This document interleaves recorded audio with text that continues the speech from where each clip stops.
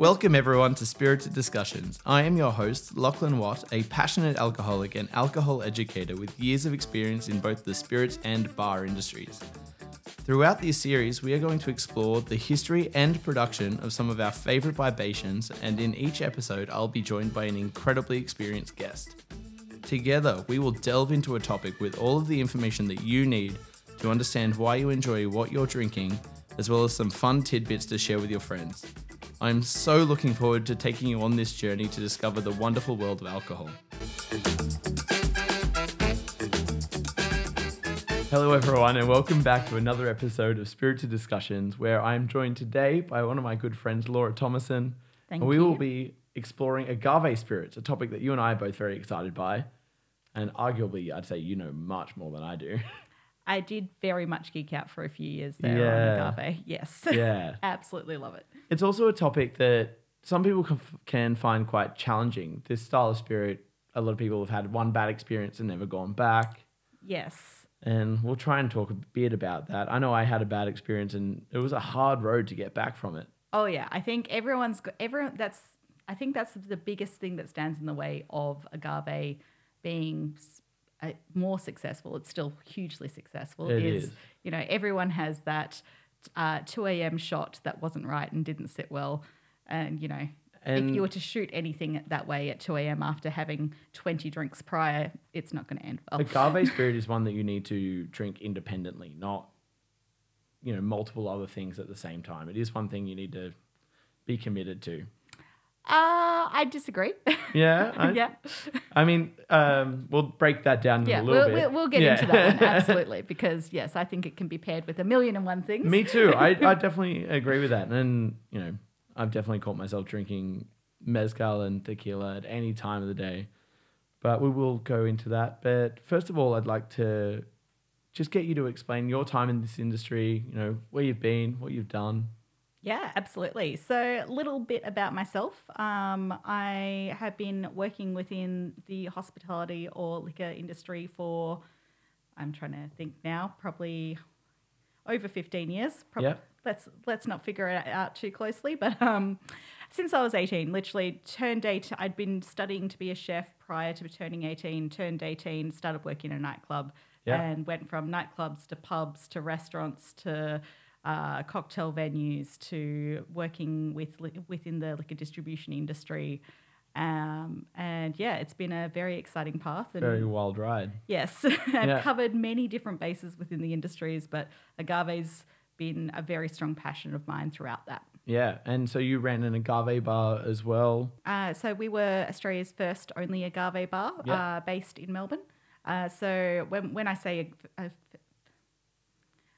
Australia's first only agave bar, what I mean is we didn't have gin, we didn't have vodka, we didn't have whiskey. We had a very large selection of agave, and we had all of our staff trained that if we had a customer come in and say, oh, I only drink vodka, or I only drink scotch, or I only drink whiskey or bourbon or whatever, we would ask them a couple of questions, figure out what they liked about those things, and then be able to recommend them Absolutely. an agave-based spirit.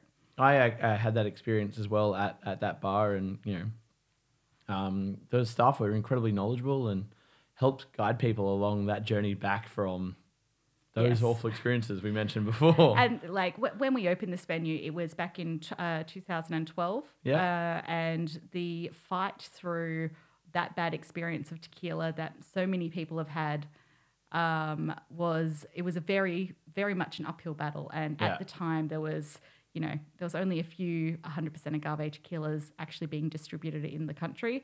Everything else we had to import ourselves. So we were doing direct import from the UK, from America, direct from Mexico, and we were literally shipping most of our tequila across into Australia. And once we had it, other people started bringing it in, and that's when the distributors actually started looking at Australia as a market for tequila. And now per capita, we're one of the highest agave consuming populations in the world. That's incredible. So, and it's the what you achieved there with that is also inspired people to open other 100% agave bars around Australia, which one of the best being Cantina OK up in Sydney. Love Cantina. Yeah, one of the best bars in Australia easily. Oh, absolutely. Highly worth checking out. You'll have the best experience there, and drink stuff that you won't see outside of the distillery in Mexico. I'm pretty sure they've got their hand-shaved ice machine, and it was imported directly from Mexico. It was, yeah. Yes. Yeah, it is one of the best bar experiences I've ever had. Highly worth checking out. But it's definitely been inspired by what was achieved here in Melbourne at Touche Hombre. We've also got other tequila bars now with There's so many amazing ones. Bodega Underground and a few others, all really championing this really rustic style of spirit. Yes. Yeah, just the fact that it's gotten beyond tequila is just so much more amazing, because it means we can connect with lots of local communities and the independent producers within other areas of Mexico, not just Jalisco and various other regions, but we're looking at mezcal, we're looking at raicillas, we're looking at... we're now starting to see pechugas as well. Yes, lots of pechugas as a style, and lots of things coming out of Chihuahua as well, which is fantastic. Yeah, it's really exciting time to see the growth in the industry, which is what we'll kind of break down as we go further. But we'll start off with our 60-second history that we do every single episode. I'll get you to time me and challenge me. Tell me if I'm wrong, which I probably will be. Like I said, you know much more about this topic than I do. All right. Should I count you in? Count me in. 1, 2, 3. The first drink to be produced from an agave spirit is pulque, which is basically a fermented agave sap, basically a fermented kind of wine from agave sap. And then it's not until the 1500s where the Spanish arrived and brought over a heap of, Spanish distillates and wines, and also the introduction of the Filipino population into Mexico, and they introduced distillation. They start to distill the fermented sap that's being produced, this pulque, and start to make this rough, rustic spirit that we know now as tequila and mezcal. And it was mostly treated as a community spirit. So it was made for the people around it. It wasn't industrialized until the last 100 years. And I think that's enough for now, because we'll break it down even further. How did I make that? 8 seconds left. I know. I'm actually proud of myself. That's good. Yay. Yeah, that's good.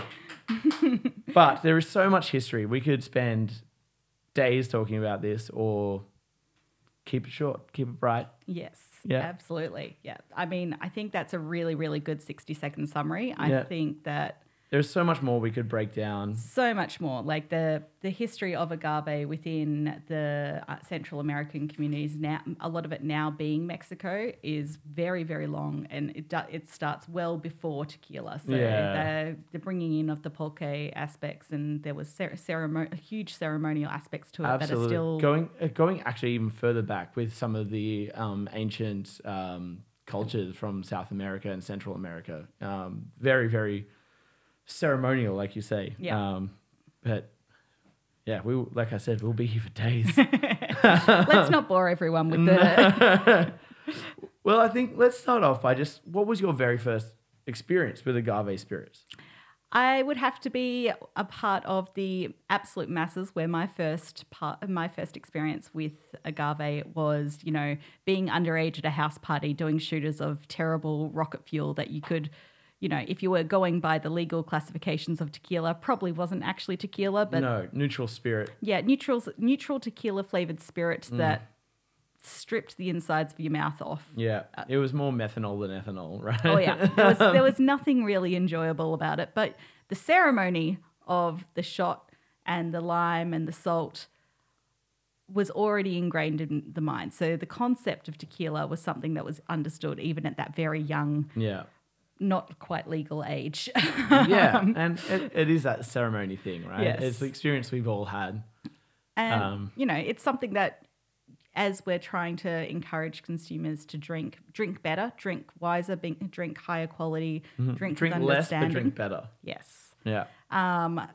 That's the ceremony of the lime and the salt is something that we've been really trying to break. Yeah. As much as there is a ceremony and that, like, the habit and the fun is there are better ways to do it. I mean, there's also that there's the other things with, orange and cinnamon sugar. Oh, love that. Yeah, with reposado tequilas and añejos, etc. So, yeah, there's all these ceremonies surrounding it, but we don't need that ceremony to abuse the spirit. We can just enjoy it. Yes.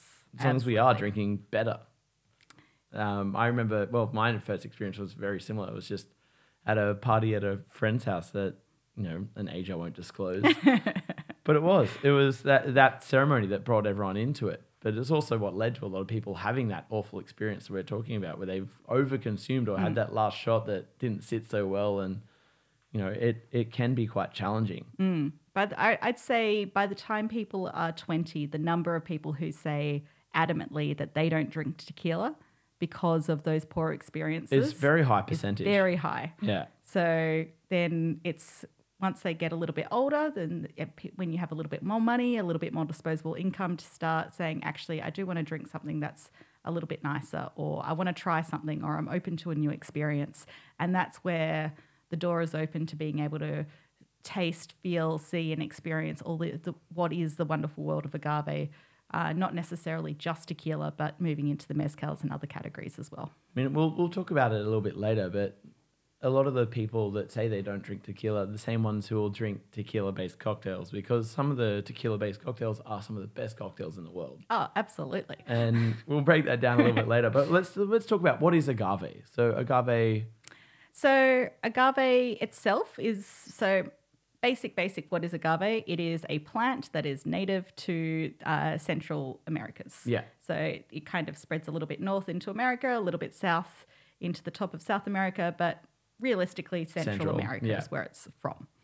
The agave that's used to make tequila specifically is called the Blue Weber agave, and when grown to full maturity is huge. So when you're talking about the Blue Weber, when you see them fully grown, they will be 2 meters tall. So from the American standards, that's over 7 feet. And they are massive, and they are covered in these giant spike leaves. They kind of look like enormous pineapples with the fronds everywhere, rather than just on the top of it, right? Yeah, giant pineapples with the spiky bits everywhere. Like, the spiky bits are so sturdy that in a huge amount of South America, like I was traveling through Peru many years ago, and they were using the actual Blue Weber agaves not as any kind of fruit to be grown, but they were using it as fencing to keep the farm animals in. Jesus, right? Okay, yeah, that's like it's a sturdy plant. It grows in the deserts. It grows in very, very high deserts, but that is what effectively they use. So they once it comes to full maturation, they have the humidors, which tends to be like a family run, like it's a trade essentially that's passed down from father to son. That have these very, very sharp blades, and they cut off those spikes in unbelievable speed, and the heart of the plant is then cooked, which is called the pina, right? Yeah, pina. So pina, or the heart. Yeah. And that's then cooked.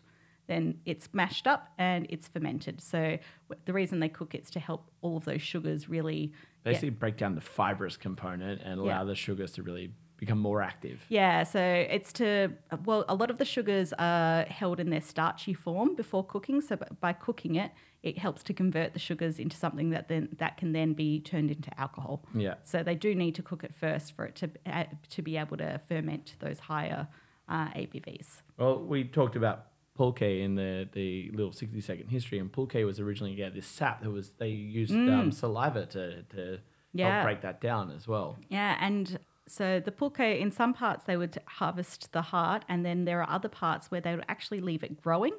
So they would cut the top off. So this is only in some parts, and one history in the history of agave in one area is going to be very different to the history of agave in another area. Absolutely. This is why we could talk about it for days. Yeah. But there are other parts where they would cut open certain sections of it, and it would be they'd be fermenting it within the agave as the plant grew. Yeah. So the plant would have been dying once they did that, but it would keep growing and feeding, so they would be able to keep developing and brewing that agave beer or wine. Basically extracting the sap and letting it ferment within the plant itself. Yes. Yeah. Yeah, that's incredible. So, I mean, it's one of those things that part of me really wants to have tried it in its original form, and other part of me doesn't, because I don't really want to be drinking someone's spit wine. Yeah. I mean, for the education aspect of it, it'd be really interesting. But look, I'm not mad that we get to experience it in its current form. No, not at all. But, it'd be really fun. But there are so many species of agave out there apart from just the one that we make tequila from. There's all these different species. So it's just basically the blue Weber is what we make tequila from. Yeah, so a good way to think about it is if we're starting to talk about the other areas of agaves and types of agave spirit, mezcal is kind of the mother of the agave spirits. Basically, it's the origin story. Yes, it's the origin story. It's where it all began. And then tequila is what made it famous. Yeah. So tequila can be made in 5 different regions, but realistically, Jalisco, which is the Mexican state that the town of Tequila is held in, is what made it popular. Yeah. And when you go to Jalisco, you drive through the valleys and the hills, and it's just fields of blue. Yeah. It's amazing. Like, it's this beautiful, dusty, green-blue tone, and it's just rolling hills. Like, if you've ever been to any kind of wine country where there's vineyards everywhere, the same thing. You see those long, long lines, and it's just blue everywhere, and it's gorgeous. There's so much agave everywhere. Oh, yes. And it's been really popularized over the last, I'd arguably say the last 30 years, especially with a lot of celebrities getting on board and really pushing. I think George Clooney was one of the first, and then it kind of really snowballed from there with their own tequila brands. I'd probably say Sammy Hagar was the first. Sammy Hagar was, for the absolutely. Celebrity tequilas. I forgot about that. He definitely paved the way for the celebrity tequila, and what it was called, Wabo Cabo. Cabo Wabo, yeah. Yes, still very much a party, as we have experienced ourselves Very recently, yeah. That was an incredible experience. Yeah. But yeah, that's absolutely helped the brand identity, if you will, of agave spirits, of tequila specifically, with the celebrity involvement. And it's happening now with gin currently. Absolutely. So we've kind of talked about what agave is, but what is tequila? So it's made in Jalisco. So how's it made? It'll be made in one of those 5 states, predominantly Jalisco.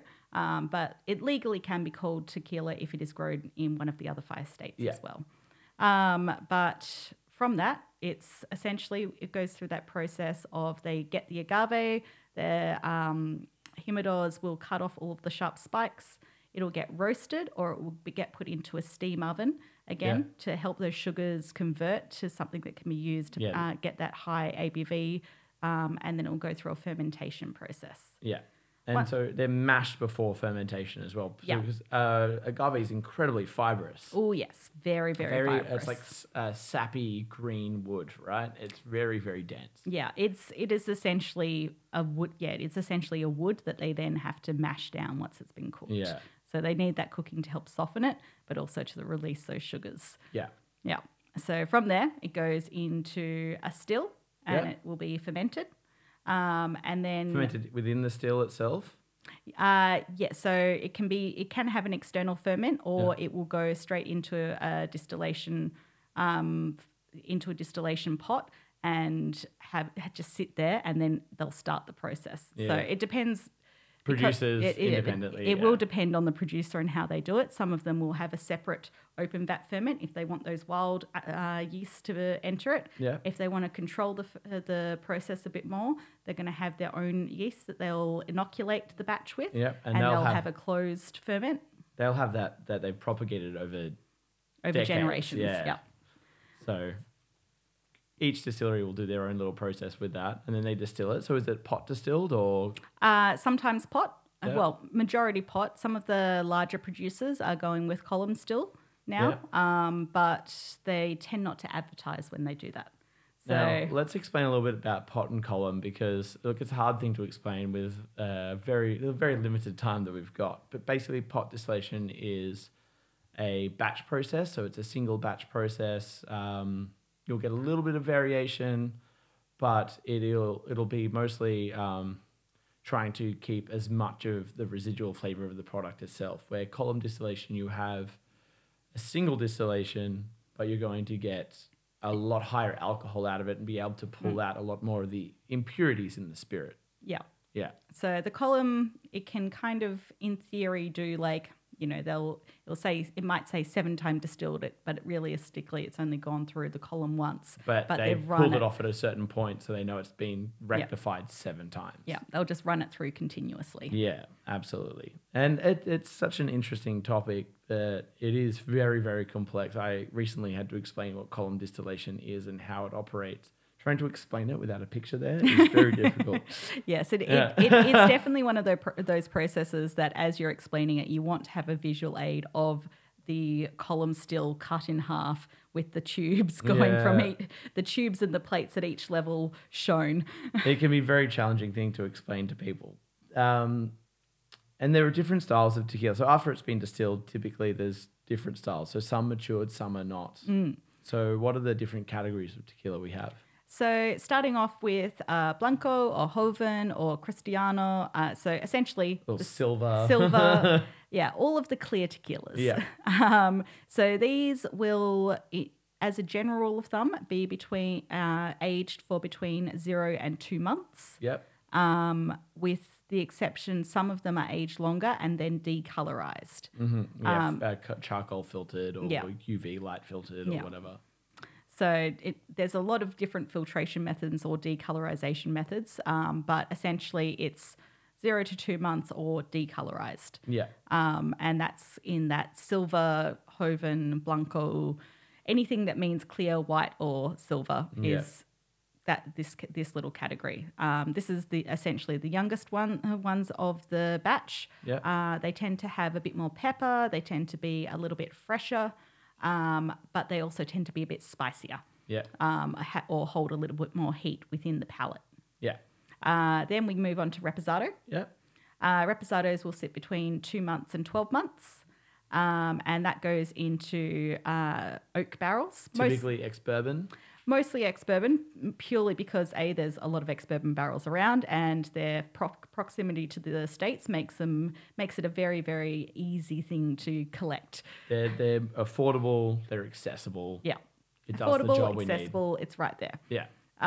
But also, a lot of there's been a growing trend of bringing in barrels from France, ex-cognac barrels, That's actually really exciting to see. Yes, it shows that how much the category for agave has grown and is developing, because now there is an economy of scale that they can afford to reach further afield for their barrels. It also shows that they're trying to innovate a little bit and create a bit more variety and expanse within the industry itself. So that is really exciting. And for cognac barrels, I've typically found that you get this they're typically made out of French oak, which will give you more dry oak characteristics, so spice, light, bright, a little bit more tannin, but comparatively to American oak, but then also get a lot more stone fruit coming in from the timber itself. Yes, definitely. Like apricots, peaches, so it'll be really interesting as a category. That'll be very, very interesting to see that happen. Yeah, absolutely, and it's already coming through. There are a fair few producers starting to do that, and it just means it has that more fruity stone fruit coming through, but it can lead to a slightly more refined finish because a lot of the cognac barrels are using a different kind of oak. Well, that's that French oak. So that tannin structure, I've always found French oak, like I said, that dry spice, but in the tannin structure just pulls everything off the back of your palate. Yes. Always. Yeah. So it's going to be essentially a bit smoother. Yeah. when we break it down, it's going to have a little bit more of a smooth finish if it's got a finer oak barrel, or even just a little bit short, you know. But hey, I love French oak. When it's done well, it's done very, very well. Yes, it's absolutely. Very special timber. Anyway, the next that's category. Next category, we move into añejo. Yeah. So añejo is anything from 12 months to 3 years. Yeah. And this is same process. It's just sat down a little bit longer. But the thing to remember is that in Mexico, you've got the huge disparities in temperature between evening and night. So it's going to be cold evenings, hot days, and the rate of angel share loss and the interaction that spirit has with the barrel is a lot higher. So rather than talking in, 4, 6, 8, 12, 21 years, we're talking months to 3 years. Yeah. And just getting a very similar level of interaction because of in those. a shorter period of time because of that change. There's also there's changes, really rapid changes in humidity in this area of Mexico as well. Yes. So it's almost right on the equator. There's all of this change. It's really interesting part of the world to mature spirit in. Yes, absolutely. There's huge, because we think of Mexico being just dry and hot a lot of the time. Yeah. But realistically, the area of Jalisco where a lot of this agave is grown, it's a couple of thousand feet above sea level. And so high altitude, very, very high rainfall at some periods of the year, and then dry. So that wet season, dry season. Yeah. Exactly. So that because of that changing climate, it just means the spirit has a lot of interaction with the barrel, and the longer you leave it in, the darker and deeper it's going to be. A lot more caramel notes coming through. The classic of what you would experience if you are a bourbon or a whiskey drinker. If you like things with a bit more age on them, then leaning towards a añejo might be a better option if you're trying to get into trying and tasting agave spirits. Seeing that timber structure there and all of that. Do you see tequilas being matured further than 3 years?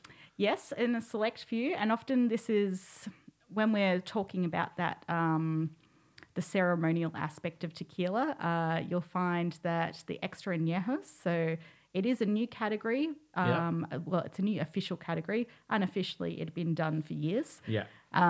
But in the last, I'd say, might be 20 years, that extra añejo became an official category, and that's anything aged over 3 years. It wasn't entirely commercially viable for a long time as well. So No. it's only been the last 10 years I've seen it really heavily represented by the big brands. So. Yeah, absolutely. And before that, it was being produced. It was just something that was used as a matter of family tradition, ceremony. That ceremonial, that celebration of culture and... Absolutely.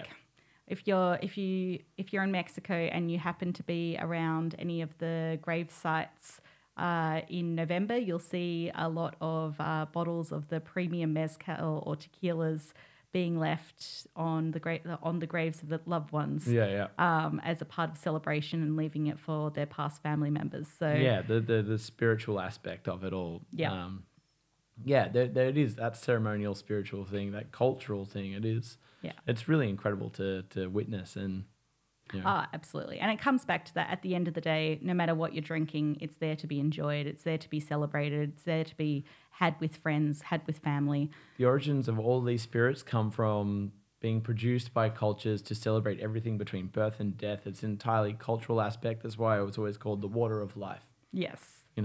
Absolutely. All these distilled spirits, the terminology always goes back to something life-giving. And that's one of the things that got me into this industry, that kind of ceremonial, romantic, cultural aspect to it. So yes. Yeah. Well, we talked about these kind of core terminologies. The other terms that I have seen, like plato, and other little kind of terms that are used for tequila specifically. So plato, I believe, is a slightly higher strength Blanco tequila. It can be. Yeah. It comes back to that interchangeability of terms within the category as a whole. So it can be a little bit higher percentage, or they can just call it a Joven or a Blanco. Yeah. The same way at the moment they're trying to figure out how many different agaves they actually use for the production of mezcal. Yeah. So we were mentioning before where tequila is made from Blue Weber. Yeah. And that's how it's made. That's that denomination. That's the denomination. Same way for champagne in France. Just wine in general is the broad term, like mezcal is, and then you got tequila, which is the more specified and regulated. Yeah, I mean, they're starting to bring in some regulations surrounding mezcal, but and there is a lot of controversy around that control because there's so much cultural and community distilleries. That's the thing. The mezcal has gained popularity, and they're trying to create a denomination of origin. The argument that's coming from a lot of the communities outside of those regions is we've been making this for generations. Mm-hmm. It's always been mezcal for us. Why is it now not? But from the commercial argument side of things, it's, well, we're trying to do for mezcal what we did for tequila. And protect people, protect the consumer, but also be able to communicate to the consumer what it is, define it for people. Yes, absolutely. So at the moment, going through that process of trying to define mezcal and all the different terms, there's arguments as to whether mezcal is made from over 200 different types of agaves, or if it's produced from 86 types of agaves that just have different names for the same thing. Yeah, right. And I feel like there's arguments for and against defining the category as a whole. But yeah, it could be damaging to the category because some of the romance from it does come from the fact that there's these tiny little producers that, make less than 5,000 litres a year. And it's mostly just community spirit. But we are able to access it sometimes and see all of these really unique styles of spirit coming from Mexico and seeing what's happening there. It's like I said, arguments for and against. Who knows? So we have talked about tequila. Let's talk about mezcal now. We've already started that train. We've started on the train. Yeah.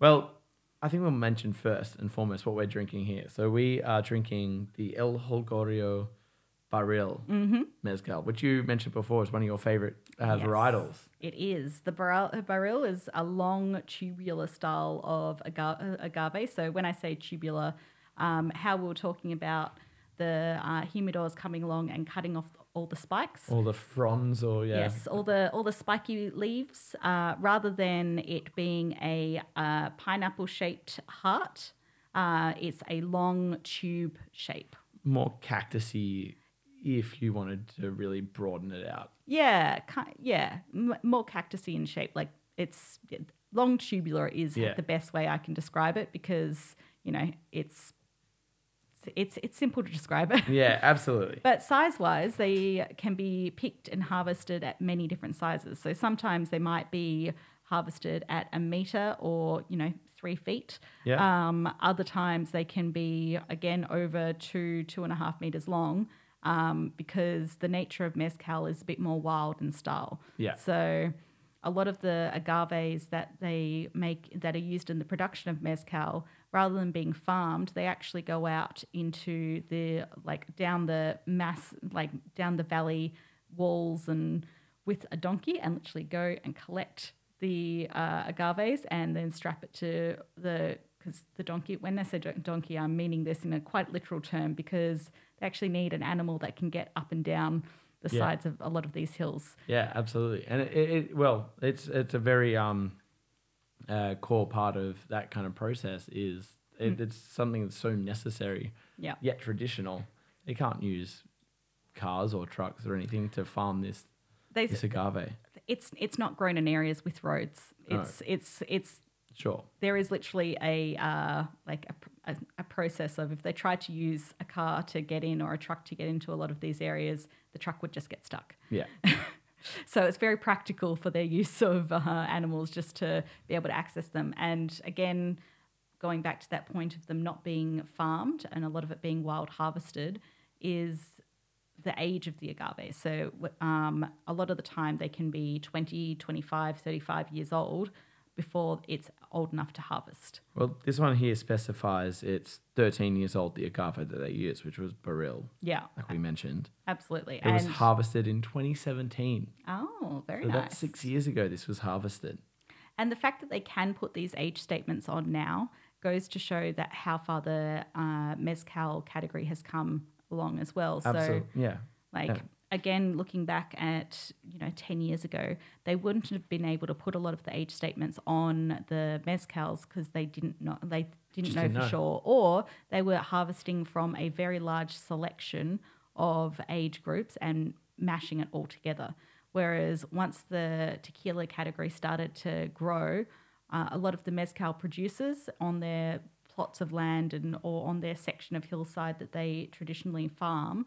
When I say farm in quotation marks. Harvest. There we go. They've actually started developing the pups, like the baby plants, and trying to plant in place. Yeah. So it's trying to mitigate the impact that the harvesting of those agaves has had. Great. Okay. So they're trying to basically protect their industry going forward as well, and minimize impact, but also support their own production. Yeah. So, but rather than being lines and fields like you would have for the Blue Weber agave for tequila, it's done in the natural environment that they would normally be found. Yeah. Right. Okay. That's really interesting. Yeah, really, really interesting. I had the privilege of being able to go and visit one of the agave farms in Oaxaca, so for mezcal, and we were walking around on this property, and it was absolutely gorgeous. It's like right on the edge of a hill, and no part of the property was flat, is the best way I can describe it. Everything was on some kind of slope. Everything was on an angle. At no point were your feet on two sections of the same level ground. And we were walking around, and I had a friend of a friend walking me around this property and translating for me, because even if I spoke Spanish, it wouldn't have helped me, because this particular farmer spoke a specific dialect that was not Spanish-based. No, it would have been, There are multiple dialects going on down there, and especially in Oaxaca. Very much so. Yeah. The Oaxacan people are very proud of the culture that they have and their connection to mezcal. Also, Oaxacan food is so good, so incredible. They should be proud. They do it really, really well. My wife Lindsay and I found a Oaxacan restaurant when we were in LA last year. And honestly, the best food we had the entire time was from that restaurant. This incredible goat barbacoa. It was spectacular. Oh, I have to agree. And it's like anytime you have mole, the proper Oaxacan mole, where it the 35 plus ingredients that they might add to it, amazing. This place had, I think, 6 different moles they offer, and they do a tasting of 3 of them side by side, and you got to taste 3 different moles. It was... I'm drooling just thinking about it. I'm getting hungry now. But so essentially, as he was walking me around the property, he was telling us about the fact that he was one of the first on his hillside, as he described it, to start replanting tabalas, and he started doing this in the 70s. Right. So when the tabala craze came through, it was one of the first varieties of agave within the mezcal world outside of espadin, which is the most popular style because it can be farmed easily. Yeah. So in his section for tabala, whenever he harvested a tabala agave, he would plant 3 more. Yeah. And it was always in the area that he picked the original tabala from, because he knew it could grow there then. Yeah. Because they are very fickle. Yeah, the environment changes so drastically in a very short space. Yes. And so they are, each of these varietals, the reason there are so many varietals of agave is because they are very protective of their environment. Yeah. Absolutely. It's evolved in this location for a reason, and they've all evolved differently to fight certain aspects of that environment. Yeah. Yeah. So we mentioned espadin being the most common agave varietal for mezcal specifically, and then you've got tabala, you've got baril that we have just tasted here. Are there other notable agave varietals? I mean, there's over 200 different varietals. So many. I would have to say that when it comes to, it depends on how you're using it. So if you're wanting to use agave mezcal in cocktails from an environmental side of things, from a community side of things, espadin varietals tend to be the best because it's less impact. They can be farmed. They're the most sustainable. Yeah, they're the most sustainable for the category as a whole. Yeah. Because they can do it. They can ramp up production should the popularity of the spirit increase. There will be a 10-year lag on that, and they're trying to future-proof themselves at the moment. It takes time to grow these plants. Like I said, they take a minimum of 10 years to grow this agave. Mm-hmm. And then to harvest it. Some of them are harvested at 20, 25, 30 years. Yeah. And so I'm going to flip us back to the topic of tequila within that. So one of the biggest threats to tequila at the moment has actually been its popularity. It's gotten so popular so quickly. They haven't had time to plant the fields and to the level that they needed. To the volume, yeah. And it takes time. It does take time. And what was common practice a few years ago of harvesting at 8 years, it's becoming far more normal now for it to be harvested at 5 years. So you won't get the depth and complexity in the plant itself after not letting it grow the time it needs to take. Yeah, obviously it depends how they treat the agaves, how they cook it, how they, 10 other factors in the process. But the long and short of it is there's less sugars that have developed. Yeah. So there's less, they've Yield got to do slower. more. They've got to do more to it to get the alcohol out of it. Yeah, absolutely. So we've got all of these different varietals. So we were talking recently about Madre-Quiche. Yes. Which is one of my personal favorites. Love Madre-Quiche. Is there any other ones people should look out for? Tabala is one of my favorite. And if you're trying to, once you start with the espadin, so starting with the cocktails and then taking your baby steps into trying it straight for espadin, then moving into the Tabala is a really good step. Because it's a sweeter style, and it tends to have a little less harshness and little less sharp edges to it when you're trying the Tabala. Once you want to start getting a little bit more adventurous, that's when you can go into the Baril and the Madre-Quiches, and they've got lots of sharp edges, lots of grunt behind the more industrial. A lot more industrial flavors. And when we say industrial, don't be surprised if one of the first things that you smell is diesel. Or I always use angle grinders, or flinty, gunpowdery kind of things. Yeah, think Grandpa's shed, but he's been very lax on keeping lids on his bottles. Yeah, the oily rag. Yes. It is. And there's a bit of a misnomer that all mezcal is smoky, right? People think it's just smoky tequila. Which, if you're wanting to do a very simplified description, analogy, then that's a good way. If you're trying to say, if you want to explain what mezcal is in 2 seconds, that's fine. That's 2 words, smoky tequila. Yeah, and if you're in a fast-paced bar environment, that's all the time you have a lot of the time. So that is absolutely fine if you've only got those 2 words to be able to describe it in a short minute. But it is a very drastic oversimplification. Very much so. Because even this one that we're drinking here, it's not smoky at all. It is industrial, but it's not. Yeah. It's got that smoke to it. And it's how the agave is treated, am I right? Yeah, so the cook process was where the smoke comes in. So traditionally when you're making mezcal, what they would do is they would get all of the agaves, and rather than putting it into a oven, they would dig a giant hole in the ground, get lots of hot coals, and then cover it with dirt and leave it to cook for days. And it would just cook in the earth with all these hot coals, really low and slow. Yeah. So if anyone's had a New Zealand hangi, or I forget there's a Hawaiian term. The pit roasted. Yeah, pit roasted meal for the meats. They do the same thing, but with the mezcal agaves.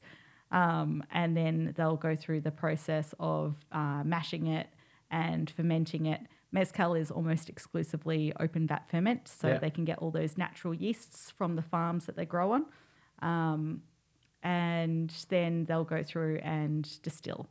And a lot of the distillation process is done with not really pot stills, and almost... They're very rustic styles of distillation. Very rustic styles. I've seen lots of bamboo used in pipes and terracotta pots. Terracotta pots, or aluminium that's been roughly beaten into shape with old gutters and drain pipes and stuff being used, and they just use whatever they have around them. Especially in mezcal production, it is really robust, really rustic style of production. I was reading recently that specifically with agave spirits, the way, this is going to get very technical, I'm going to try and keep it as simple as possible. But when we distill a fermented spirit, a fermented product, we want to distill the methanol first, and we want to get rid of it because we shouldn't be drinking methanol. No, don't want to send anyone blind. Blind or kill them. Yeah, in that order. one of the two. But it leads to, if you drink a little bit, you'll vomit and you'll get headaches and become really sick. And so you go blind and then die. But minor details. Yeah. And then the ethanol comes off, and then later on our fusel oils and water. So we get rid of that as well. Yeah. But because of the way agave ferments and how fibrous it is, the methanol actually comes off later. So the ethanol actually starts to distill earlier. So it ends up having a more residual methanol. So the cheaper tequilas, you'll end up actually having more methanol in that. And that's why a lot of people throw up and get headaches and really bad hangovers. So good mezcal and good tequila is normally a better way to consume it. Mm-hmm. More expensive, but more expensive, and you'll have a better experience. You'll understand it better, but it's only those cheaper ones because of that methanol content. Absolutely, it's not enough to send you blind, but it is enough to make you sick. Yeah, and when you say about the concept of cheaper tequilas or cheaper mezcals and the methanol, it's a translated saying, but it's the best mezcal has small hearts. Mm-hmm. So traditionally, if you're making, it doesn't matter what spirit you're making, whether it's gin, tequila, whiskey, rum, etc., anything, when it goes through the distillation process, they get rid of the heads, which is often the methanol, and the tails, which is a lot of the fusel oil waters. All the oils and whatnot. The cheaper the product, so if they're wanting to save money, they only get rid of the absolute absolute top of the head. The stuff that will kill you. Yeah, the stuff that will kill you, and then they'll leave in a lot more of the oils, and it starts to get really like that industrial style or very lemony or whatever they've used to put into it. The less of it they leave out, the more yield they get, and the cheaper it is for them to be able to produce. Yeah. But so when they say the best mezcal has a small heart, when they talk about the heart, they mean the best part of the spirit. Yeah. So it means they get rid of a lot of the head and they get rid of a lot of the tail to be able to have that beautiful middle bit. Yeah, and that's going to have the least methanol. Yes. It's going to not make you sick. Not make you sick, absolutely. Exactly. And it's just it's such an interesting thing, because everything I've always been told is about, methanol distills early, but it's because of that fibrous nature in the agave plant itself. It just holds onto it. Holds onto it and won't right let till it the go. end. Yeah. And it's such an interesting process, but that was the least technical way we could explain it. Yeah, absolutely. Yeah, it's such an interesting topic. Now, we've mentioned a lot of cocktails as well. So you and I both come from a cocktail background as well. We spent a lot of time drinking. Far too many. Especially when we were in Mexico together recently. Oh, dear. Yes. What is your favorite agave cocktail? I'm a simple gal. I love a Paloma. A Paloma. Oh. So, Paloma being? So, a Paloma is a tequila-based cocktail. Yeah. It uses grapefruit juice. It uses a little bit of lime juice. It uses a pinch of salt. And then it's then topped with soda water or grapefruit soda. So, traditionally, it's a Mexican grapefruit soda. Yes. Yeah. And Paloma is daisy in Spanish. Right? No, margarita. No, margarita's... what's Paloma again? Paloma is a... I'm not 100% sure of the translation for Paloma, to be honest. But either way, it's delicious. It's one of my go-to cocktails, whether it be out at bars or whether I be at home, because it's so simple and you can make pictures of it, like just big jugs of cocktail and just drink it at home. And every time I come over to your place for dinner, that's what we do. A big jug of Paloma, and it's fantastic because you make it all and set and forget, and all your guests can make it themselves. Can pour drinks for themselves. Pour it over ice and it's done. It's easy. It's a great drink. Are there any other ones that you really, really enjoy? I mean, we can't not talk about the margarita. No, margarita is an absolute, so I was looking at some sales data last year, and not only is tequila the fastest growing spirit in Australia, but it is, if you look at the cocktail sales at a national level, any drink with the name margarita in it, whether it be pineapple, passion fruit, whatever, all the different flavors that are coming out these days, the term margarita as a drink is the most popular cocktail in the country. That's incredible. So coming from what was people not drinking tequila and not wanting to touch it, not go near it back 10 years ago, to it now being the fastest growing spirit and margarita being the most popular cocktail in the country, amazing. It is so incredible. And I mean, tequila cocktails are definitely among the most popular. I mean, one of my favorites is a Bloody Maria, which is basically a Bloody Mary with agave spirit. Oh, yes. I tend to prefer mezcal in there anyway because I want it to be that salty, you want that savory, smoky coming through. Yeah. The industrial. I love it. Absolutely. I'll drink that all day and all night. What a way to kill a hangover. It is. It's incredible. But it's also, a lot of people, I remember going to a bar once and ordering a Bloody Maria and it was about midnight. They go, why? It's not breakfast time. No, I just want to drink it. It's one of my favorite drinks. Absolutely love it. As you all know, and I know you enjoy it as well, and my partner Lindsay loves it. A espresso martini with tequila is always a good time. Always a good time. It's amazing as well because if you have a little bit of sweetness added in, so a lot of espresso martinis have kind of diverged from the original where it was just that coffee liqueur, coffee, espresso, and vodka. Vanilla vodka, and a lot of bars have started adding in like vanilla syrup or sweeteners to help appease a broader audience. Especially typically the ones that are using pour coffee as well, Yes. like really astringent over roasted coffee. Yeah. And we've all been guilty of just bashing out a whole heap of espresso shots when it's been mid-service and you've run out of coffee. Yeah. It's not going to be the best experience of coffee at the time, but when you're bringing in mezcal into that mix, that extra bit of sugar actually works really well. You've got an extra layer of flavor that the sugar can grab onto, and rather than it just being sweet, you've got the smokiness that the sweetness helps support. Yeah. Which is it's a really good way of getting around what might have been an average cocktail at the start. Absolutely. And there's even just simple things like just mezcal and ginger beer is a great thing, great pairing. So a really famous cocktail book by Thomason, The Tequila Ambassador, has a whole slew of different cocktails from around the world. So he very famously traveled globally and was employed by the Mexican government to help promote tequila. And in it has one of my favorite cocktails of all time, which was the Tequila All-Star. And it had the passion fruit in it. It was herbaceous, but it was done as an up drink. So when I say up drink, I mean in like in a martini glass. Yeah, in a martini glass. But rather than being called a martini, it actually just stood as a cocktail in its own right. It was a little bit sour, and just beautifully fruity and herbal, tropical, but tequila was still the star in it.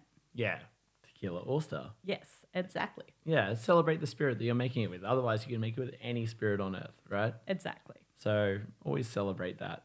There's, you can always just play around with these flavors, what you're getting in certain things. I've done cocktails with really, really smoky mezcal with grapefruit and chocolate, and they've been really, really fun. And there's all these things, all these flavors you can play around with. It's such a great spirit and such a diverse spirit to play with. Oh yeah, absolutely. And like I mentioned before about my absolute love of palomas. So if you go into Jalisco, so one of my favorite experiences was I'd spent the day at the Arete distillery and viewing some of their fields of agave in heart of Jalisco, and we went and visited a couple of other I'm trying to remember the name of it, like tequila farms, haciendas. It's like the hacienda of and then whatever brand tequila, and we visited a few of them, and then we were very lucky to go and have this long afternoon lunch on a hill perched in the middle of Jalisco and just surrounded by agave fields. It just smelt amazing. And they had someone there making tacos, and there was someone like playing music, and it was just this lunch on the side of this hill. It sounds beautiful. Oh, it was amazing. And we then left that lunch just before sunset, and we were going down the hill. We stopped in at this roadside bar. And when I say roadside bar, it was literally tables surrounded by tin shed roofs and wire mesh fencing to block you off from the road. And it was packed.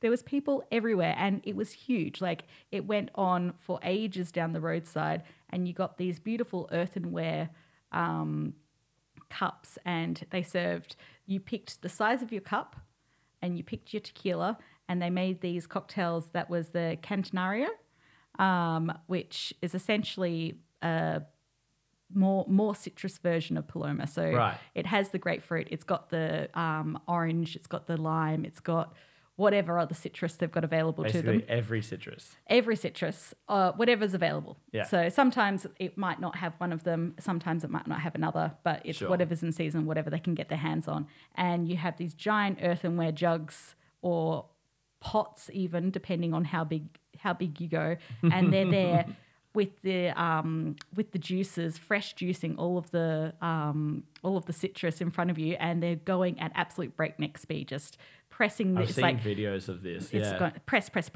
and they're just throwing this citrus through and just hitting it with the citrus press, and doing it all by hand, and just handing you these giant jugs. And we just sat there and drank and watched the sunset, surrounded by agave. And to this day is probably one of my most favorite cocktail drinking experiences. Yeah, that sounds beautiful. And one of your best experiences drinking, or best cocktails you'll ever have, being surrounded by people or in a certain experience that just highlights what the spirit that you're drinking or the cocktail itself. Sometimes some of the best drinking experiences I've ever had are not about the drink itself. It's who I'm with or where I'm at or what I'm doing. Exactly. Yeah, that's it's the time, it's the place, it's the people. Yeah, that's it. It's the community. It's the aspect of spirit at heart.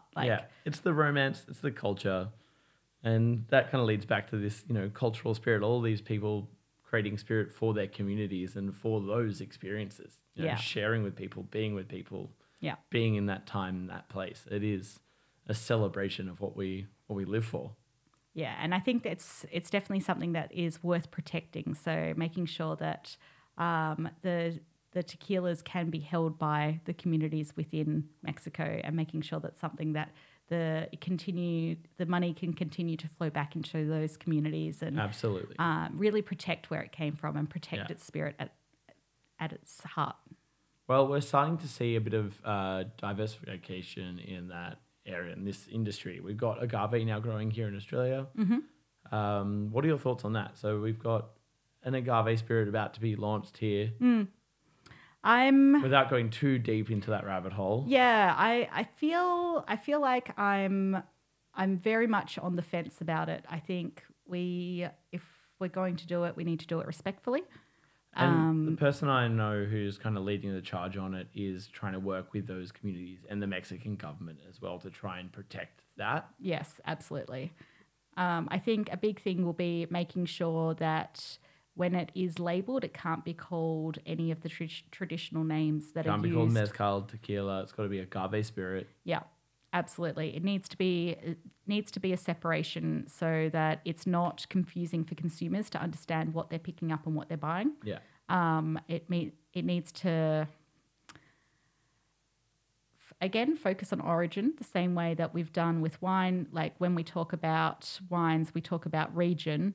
We can start talking about the region. So say it's from a certain area of Queensland or WA or Victoria, or if you're looking overseas, you're looking into other dry, arid areas where they have the potential for high rain, that they could grow it in various parts of the United States, as well as through Africa as well. Yeah. But making sure that there is, when we're talking about tequila or mezcal or sotol or raicilla or, any of the other traditional products that are agave based. Respectful of those and protecting that brand identity and those communities. Absolutely. And we can still create that product here because we can do it, but we've got to be treated properly and respectfully. Yeah, that's let's not whitewash it. Let's make sure that if we are doing it, we're doing it in a way that it's a celebration, not trying to steal the product from the people who created it originally. Exactly, yeah. And we can see growth in the industry for everyone. Yeah. As long as it's done well. Yeah. And it's the same way, like, you know, in here there are some people that are producing corn-based whiskey. Yeah. They're not calling it bourbon. Well, they're not allowed to either. They're not allowed to. And that's the thing. There's been a lot of very strict controls around the names of certain products. Mm-hmm. And it has protected the brand identity of the category. Yeah. So. And also, again, we can all grow together with that. But we got to be respectful of the communities that have been producing it for, in this case, hundreds and thousands of years. Yeah. So we can't just try and, like you said, whitewash it. Yeah, exactly. Yeah. Now, just before we finish up, I'd like to get a couple of brands of tequila and mezcal that you think we should all look out for. Yeah, absolutely. So I mentioned, Arete is one that is very close to my heart after having the amazing experience going around Mexico and visiting their haciendas and the beautiful buildings, and they were very, very hospitable. It was already a product that I loved using prior to that in cocktails because it's quite herbaceous, and it was a very it's a very versatile one. It's like it's got almost a dill, blue cheese, and I say this in the best way. They're not predominant flavors, but they're there in the background. So very subtle, but it gives you complexity and depth that you can utilize and highlight as well. Absolutely. Yeah. Hacienda de Chihuahua, if we're looking at saltors, is one of the smoothest agave products out there. It's got a beautiful hint of sweetness behind it. And it's a really good entryway into agave beyond tequila. So if you're wanting to start experimenting with tequila and you're a little bit gun shy, you've had those bad experiences and you're like, I don't want to hate it. Yeah. I don't want to feel like I'm about to throw up. It's a really good place to start because it gives that taste without the harshness. The one that got me through was Tapatio, one which unfortunately is no longer brought into Australia. No, not currently, but fingers crossed one day soon. But that was one that really got me through it. Again, that gentle, soft, but really complex in flavor, and allowed me to kind of challenge my own perception based on that one experience I had. And actually brought me back from the brink. So yeah, and they really did really well at pioneering the concept of using an añejo tequila within cocktails. So before they came out, it was really hard to find an affordable tequila. And accessible. Yeah, absolutely. Yeah. I think one of my favorite cocktails I ever created was using the Tapatio añejo. Yeah. It was a stirred down drink, but it was a twist on Negroni. So had the Tapatio añejo, used Salerno blood orange liqueur. Yeah, fantastic. And it used Suze, so a gentian bitter. And stirred more, down. Yeah, bright fruit and a bit more astringent. Yeah. Yeah, really incredible. All equal parts, always. Yeah, always. Let's not overcomplicate things. Keep it simple. Yes. The KISS rule. You know? Kiss. And as for, actually, there's also another one that's been brought in over the last few years, which is Cascajuane, which I've been really enjoying, especially their Blanco. Absolutely. Which is a great one to look out for. But as far as mezcals, is there anything that people should be keeping an eye out for? Yeah, absolutely. I mean, again, if you're wanting to enter into the category, the Del Maguey range is fantastic. They pioneered the concept of terroir for mezcal. And rather than specifically naming a lot of the mezcals after the varietal, they actually named it after the towns, and they had co-ops running. So it meant that all of the money that was made from actually selling the bottles would go back into the towns that produced them, and it brought prosperity to the town as a whole. So not just the farmers who grew it, not just the people who distilled it, but they would have these straw carry cases for each of the bottles, which the women in those communities would hand weave. they would get money for that part of the process. And for any of the pechuga style mezcals, they would pay for the chicken or the duck or whatever animal was goat or whatever that was being put in the still. Whatever was being put in for as a part of the ferment. That it was all that money was getting pumped back into the communities. So now when you're there looking at the range, they have the classic espadin, which is, the cheap, easy, accessible starting point. But then you can select from a range of different mezcal agaves, or you can select from different towns that they're produced in. That's incredible. And it's because of them that kind of led the charge that companies like the company that produced the mezcal we're tasting today, which is El Holgorio. Yes, absolutely. Which they specify a distillery, so it would have been the distillery in a little community. They've just bought some spirit off them, and that's it. Gotten all the information, which is La Soledad, was the Palenque or the distillery. Mm-hmm. Yeah, no, it's fantastic. And it's one of those things that as a bartender, you have access to a lot more things than what the consumer would have. So being able to find, it's like, okay, we like the sound of this, but how can we access it? And the Del Maguey range is a really easy one to more accessible because you can find it within a lot of online bottle shops and some more premium bigger bottle shops that we won't mention. Brick and mortar bottle shops. Yeah. So it's starting to become more available, which is fantastic. Absolutely. I've been really enjoying seeing what Del Maguey has done and what they've inspired in a lot of people, like El Holgorio and a few others. Well, thank you very much for joining me today. It's been lovely. Thank you for having me.